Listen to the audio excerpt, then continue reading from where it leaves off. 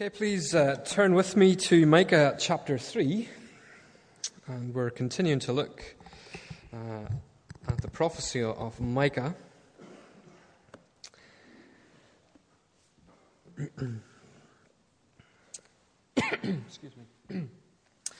Now, on the top of the Old Bailey in London, there is a statue. It is a statue in gold of the goddess Justitia. She stands at the top of the Old Bailey with her arms outstretched, holding in one hand a set of scales and in the other a double-edged sword. The scales are there to symbolize justice, weighing up the deeds of defendants against the law, and the sword is there to symbolize punishment. If the scales prove false, then the sword of judgment must fall. In some statues of Lady Justice, although not on the one on the Old Bailey, but some of them around the world, you have the goddess also blindfolded, which symbolizes that any judgment that she would make would be fair, it would be impartial, no matter who is involved. The same process of weighing up the evidence and passing judgment will follow regardless of who stands in front of her. It's meant to symbolize that what takes place inside the courthouse is justice. Fair, impartial, yet in accordance with the truth and the law of the land. So if you've done anything wrong, and if you've done nothing wrong, rather, you should have nothing to fear. That's the idea anyway. If you have done something wrong, you do have something to fear. Yet often, even in our own country, justice seems to be something which, although we strive for it, is sometimes beyond our reach. It's not hard to point out to certain judgments that have taken place where we can rightly ask the question, where was the justice in that? And when we come to this passage in Micah chapter 3, we find that's exactly the kind of question that Micah has on his mind as he looks at his fellow countrymen, and in particular, the leaders and the rulers of the people in the city of Jerusalem. Now, coming into chapter 3 in the book of Micah, we begin a new section in the book. The first section of the book was chapters 1 and 2. And then beginning in chapter 3, we start this new section which will end in chapter 5. Like the first section, where we had a long explanation of judgment in chapter 1 and 2, and then a small section of hope and deliverance just at the end of chapter 2. So here in this section, we have a short passage on judgment, and then chapters 4 and 5 explode out into a great exposition of hope and of deliverance that God will bring. But chapter 3 takes up again Micah's blunt and brutal denunciation of Judah and Jerusalem. And here in this chapter, he is primarily interested in the failure of the ruling classes to provide justice to those who need it. Look at how many times in these short verses in chapter 3 that the word justice is mentioned. Micah draws our attention in this chapter firstly to the rulers and leaders of the people, verses 1 to 4. And then he turns his attention to the prophets in verses 5 to 8. And finally he rounds off his devastating critique by looking at the entire ruling class in Jerusalem and their willful rebellion and evil and what it will end up doing to the city, verses 9 to 12. Micah begins with a command to listen to the leaders of Jacob and the rulers of the house of Israel. Now, where this language used here seems to be pointing to both the southern kingdom of Judah and the northern kingdom of Israel, if we read through the whole chapter, it's much more likely that what he's addressing here is actually the southern kingdom, Judah itself, and more particularly Jerusalem. It was quite possible that when Micah was actually giving this prophecy, this particular message, the northern kingdom had already been destroyed by the Assyrians. Not to mention the fact that they may well have been pressing ominously on the borders of Judah itself. Whatever the precise situation at the time, Micah is concerned with the leaders and the rulers, those who would have been men probably in charge of law courts. Judges and magistrates, I guess, would be our equivalent today. Originally, of course, within the nation of Israel, Moses had appointed elders of the people. They were there to help him to administer justice, to make judgments when disputes came amongst the people. And over time, these people would have taken on more official roles as the nation matured out of the wilderness into actual nationhood. But their function would have been much the same.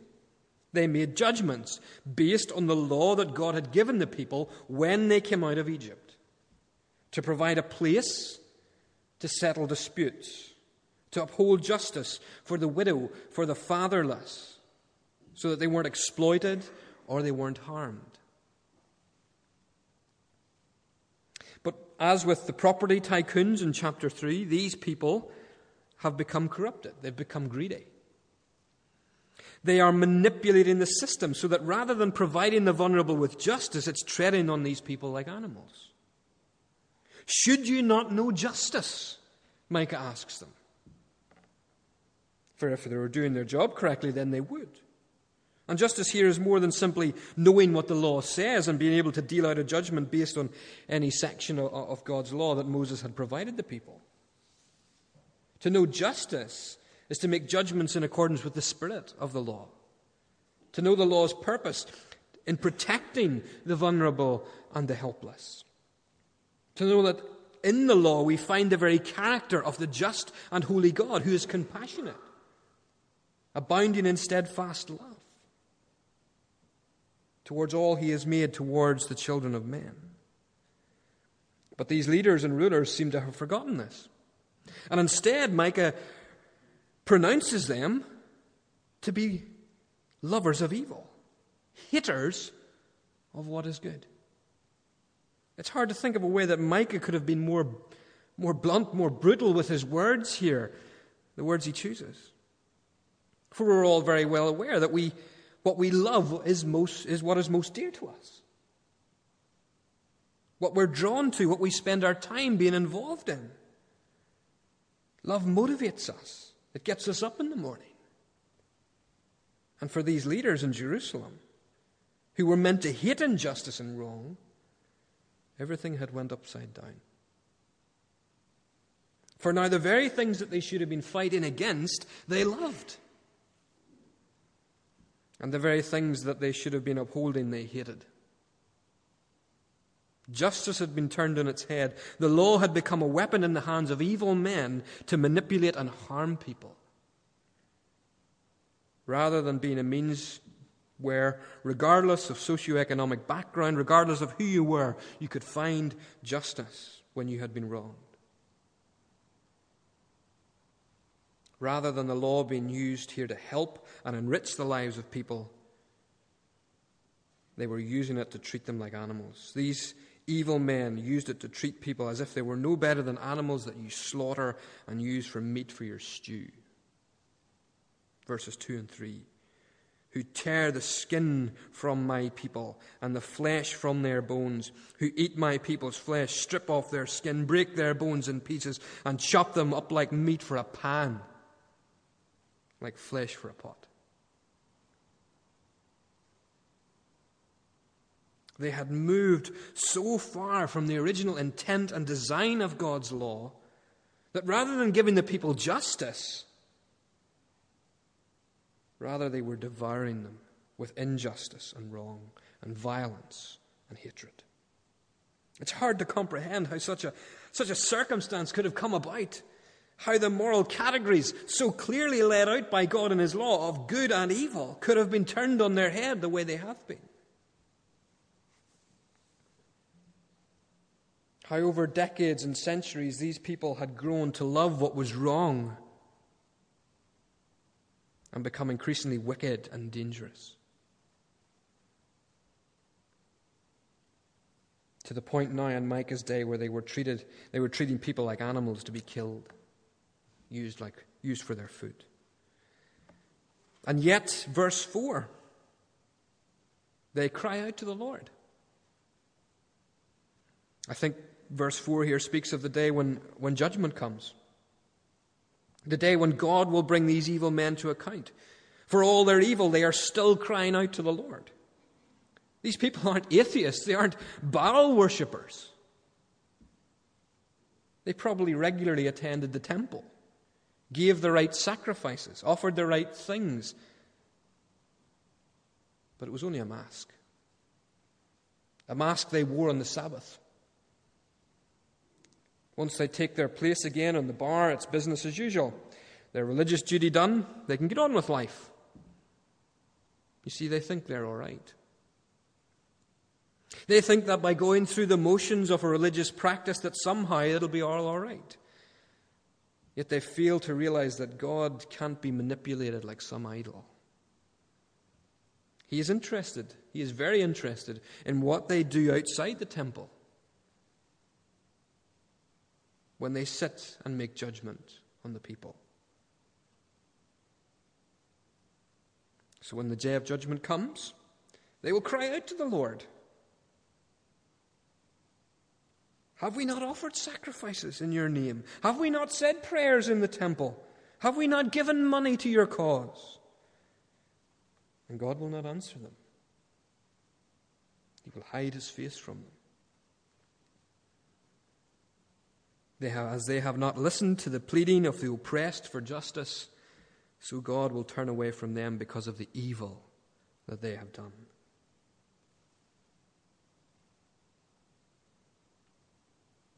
Then secondly, Micah brings the word of the Lord to the prophets, his contemporaries.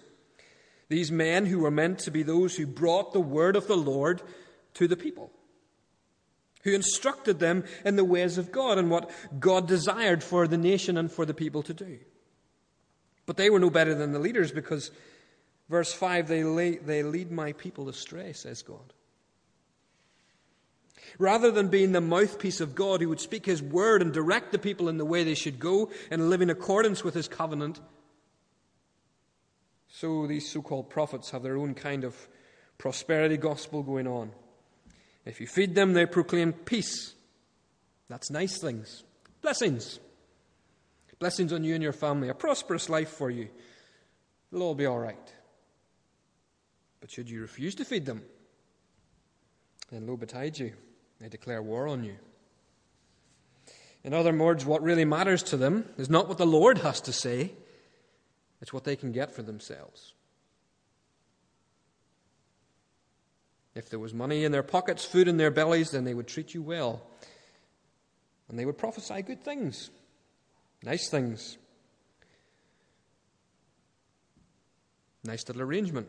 You tell them exactly what, they tell you exactly what you want to hear, and you make sure they're treated well in return. Doesn't really matter what the Lord's saying as long as we like it. But then if anyone would fail to play the game, if anyone would be so naive as to suggest that they really wanted to know what the Lord had to say, and that they weren't prepared to stuff money in their pockets and put food on their plates, then they turn on them, treat them like an enemy, rather than a fellow Israelite. So from the marketplace, to the courtroom, to the temple, the entire ruling class has corrupted itself. It has turned to evil and injustice rather than loving justice and what is good. Verse 6, therefore, night will overcome you without visions and darkness without divination. The sun will set for the prophets and the day will go dark for them. The seers will be ashamed and the diviners disgraced. They will all cover their faces because there will be no answer from God.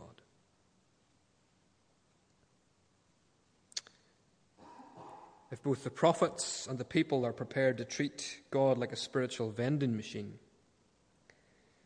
then they're going to find that no matter how much money they put in, they're going to come away with nothing. For God is going to stop speaking. When judgment comes, there will be no answer from the Lord. They can pay the so-called prophets all they like, but they can inquire all they want, but the Lord will not answer. Like men running around in the dark, they will not know where they're going because God will be silent. Even if they turn to divination, a practice that was forbidden in Israel, they will still get no answer from God. No matter where they go, or no matter how they try to get an answer, they will not find one. No dreams or no visions, it will all be darkness. The light of God's word will be taken away from the prophets. But, graciously, verse 8, Micah's ministry will be a true prophetic ministry. In contrast to these charlatans that he just described, Micah's true prophetic ministry will be characterized by power. That is, power to stand up against this evil, to move against the tide. A power that comes from the outflowing and anointing of God's Spirit. Micah is a prophet in the true sense. He's anointed for his task. And he's given power with the Holy Spirit, with justice, as opposed to the injustice which characterized so much of the religious establishment he has described. And he also has might, that is courage. Micah describes the true ministry of a prophet, someone who stands with God's enabling Spirit to speak out against the injustice, to speak out against what is wrong, to speak out against corruption,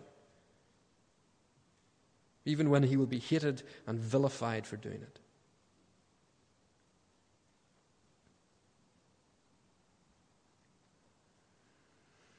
And the ministry that Micah is called to,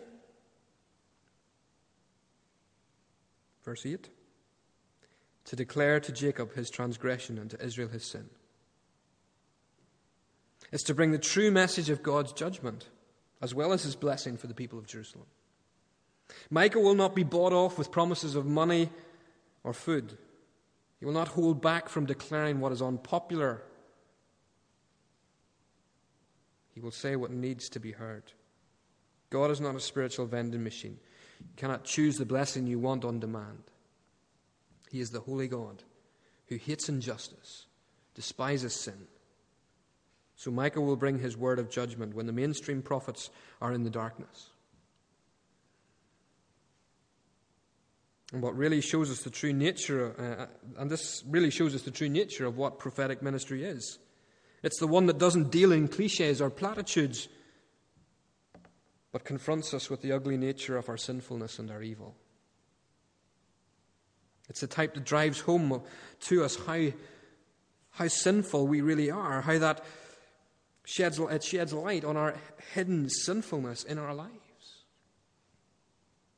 It's a type of ministry that shows us our need of repentance, turning away from those idols that distract us, that sinful behavior that we're caught up in, and towards obedience to God, and towards love for our neighbor. It's a type of ministry that points us to the cross, where we see the holiness of God in action, yet the compassion and grace of God so freely offered to us. It's the type of ministry that is not popular because it confronts us with the real picture of our true nature. And it would confront the true nature of the leaders and priests and prophets in Jerusalem, verses 9 to 12. Hear this, you leaders of the house of Jacob, you rulers of the house of Israel, who despise justice, distort all that is right, who build Zion with bloodshed and Jerusalem with wickedness. Her leaders judge for a bribe, her priests teach for a price, her prophets tell fortunes for money. Yet they lean upon the Lord and say, is not the Lord amongst us? No disaster will come upon us. Micah was going to be the one who brought them the news they least expected. The news that God wasn't going to stand by and let them continue in their wicked ways. They had despised justice, distorted all that was right. They had used violence to get their own way and profited from it. They had built up the city and all its prosperity and grandeur with wickedness and evil. Judges had taken bribes from the rich and powerful to get their own way. Priests had teach nice, gentle things when the price is right. Prophets provide spiritual counsel for profit. The whole thing is rotten and evil. And yet, verse 11, they lean upon the Lord and say, is not the Lord amongst us? No disaster will come upon us. So blinded were they by their own greed and evil that they failed to see the true nature of what Jerusalem really looked like. To them it was a hive of wealth and prosperity, of power and of influence. They had it all, including the very temple of the Lord, which sat on the mountain. You could see it for miles and miles around. The temple which no doubt they were reminded often enough that God had promised when it was built by Solomon that he would never leave or forsake. So they thought they were safe. They thought that as long as they play along and offer the sacrifices and say the prayers and do all that nice religious stuff, God wouldn't mind the injustice of what was taking place. He would never allow Jerusalem to be judged by being put under siege and taken away in exile. Is not God amongst us, they said. But Micah's message brings them no comfort. Verse 12. Because of you, he says, Zion will be plowed like a field, Jerusalem will become a heap of rubble, and Temple Hill, which you boast in, will be a mound overgrown with thickets. God will destroy the city, all its prosperity along with it, because of the injustice that has taken place within its walls. Even the Temple Mount will be destroyed and overgrown with weeds. You see, they thought that God had promised that he would always be with them. And they were right, he had. But they forgot the conditions. God had made the promise to King Solomon all those years before when the temple was completed. But the condition was that they had to walk in his ways and keep his commandments and laws. And then he would never leave them. Check out 1 Kings and chapter 6. They thought they could get away with it. That God could be manipulated, used for their own evil ends to increase their own bank balances and expenses at the price of their fellow Israelites. Turn back to chapter 1, verses 6 and 7.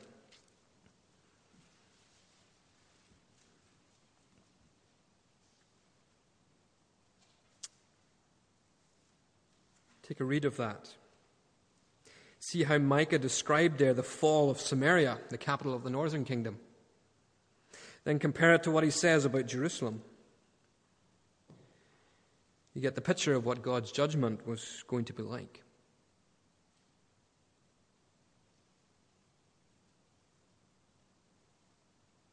Now, it's hard to take these principles and apply them directly to us today because the church is not a nation in the same way as Judah was in Micah's day.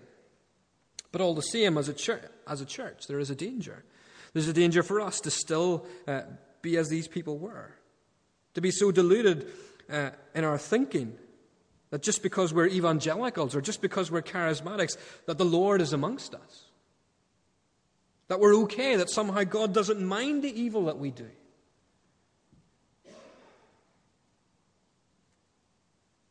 Doesn't mind our injustices, doesn't mind our corruption when we're not in church or at religious meetings. We can all fall into that trap of compartmentalizing our lives.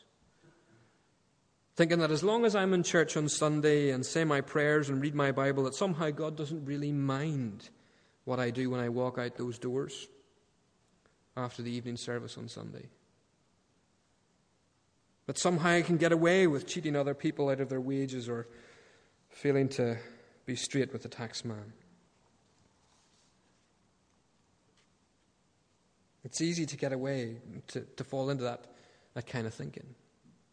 God becomes a nice, comfortable deity that I can control and use as I need.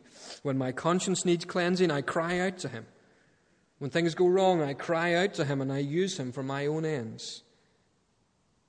But apart from that, I have no need for him, and I can get on with my life, live it as if he's, really not there. But God is the Lord. He's the Lord of all our lives, every little bit of it. He's in control of it all. And if we fail to submit our lives to him, then we're in danger of being exactly like these Israelites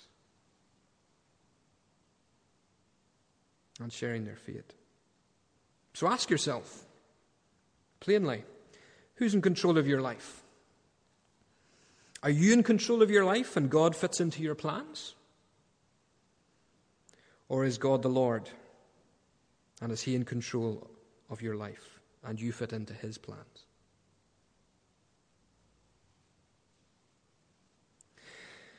But finally, this message, although harsh and difficult, ends with some hope.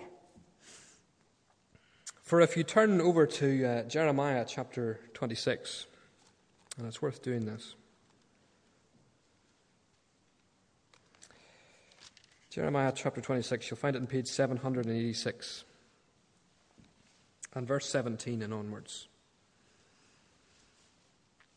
You see, we find here that this message was the very same message that God used to convict King Hezekiah to turn back to the Lord, to repent of the evil that was being carried out and to seek the Lord's favor and forgiveness. And you notice what takes place in verse 19. God relented from the disaster. Micah's message got through, and God acted graciously to Jerusalem, at least for a while.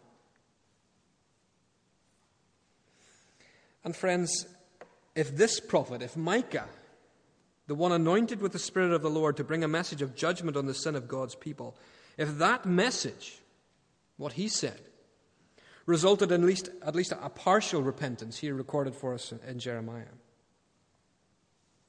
how much more then do we need to listen to Jesus, who was also anointed by the Spirit of the Lord, who was the anointed king, who came not just to declare to us our sinfulness, as Micah did, and our need of repentance, but who ultimately died in our place for the very evil that we had committed. He was the one who died so that we might be forgiven for all the injustices that we have ever committed. And ultimately, he is the one, through his death for our sin and resurrection, would usher in a new kingdom for his people, which finally and completely, at the very end, will be a place where sinfulness and evil will be no more, where injustice will be banished, and no matter who you are, you will experience God's grace and compassion. You see, chapter 3 of Micah encourages us to repent, to turn away from evil, to turn away from all that binds us, that would result in our judgment. Repent, as Jesus said it, repent and believe. But you see, turning back to Micah, and not to go too much into the future, chapter 4 is coming, where God, through Micah, shows us what he will ultimately do through his Son. He will take away evil in this world and make a new world for his people. And through Jesus, he will make a place of justice and truth, of love and compassion, a place that we can be part of through repentance and faith in Jesus, God's anointed. Jesus, who suffered injustice himself so that we might experience grace and forgiveness and acceptance. You see, friends, this is a hard message. It's judgment. It's repentance. It's difficult. But it's also a necessary message to tell us to wake up. Like these leaders in Jerusalem, like King Hezekiah, wake up. Because God will not stand by and let us continue to sin. continue to go on in wickedness and hatred. He wants us to turn and find forgiveness in his anointed one, in Jesus. And through him, he has promised us a world far beyond our imagining. Not like this one, where even the Old Bailey can't fully give us justice. A world where we will have perfect justice, where we will know his peace. Let's pray.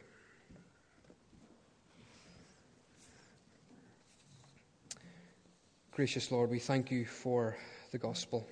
We thank you that it is a word that chastises us, that wakes us up from our slumber and declares to us the need of repentance, to turn away from the idols which tempt us, to turn away from the sin which entangles us, and to turn to Jesus, to turn to him who suffered injustice for us, so that we, Lord, would experience your grace, would know your forgiveness.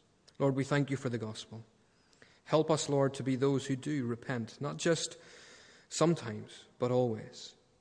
Give us the grace of repentance, and may it continually be so in our lives, every day, that we may be turning away from what is sinful, what is evil, and always looking to Jesus and what he has done for us. For we ask it in Christ's name. Amen. You've been listening to a sermon from St. Peter's Free Church in Dundee, the historic church of Robert Murray McCheyne.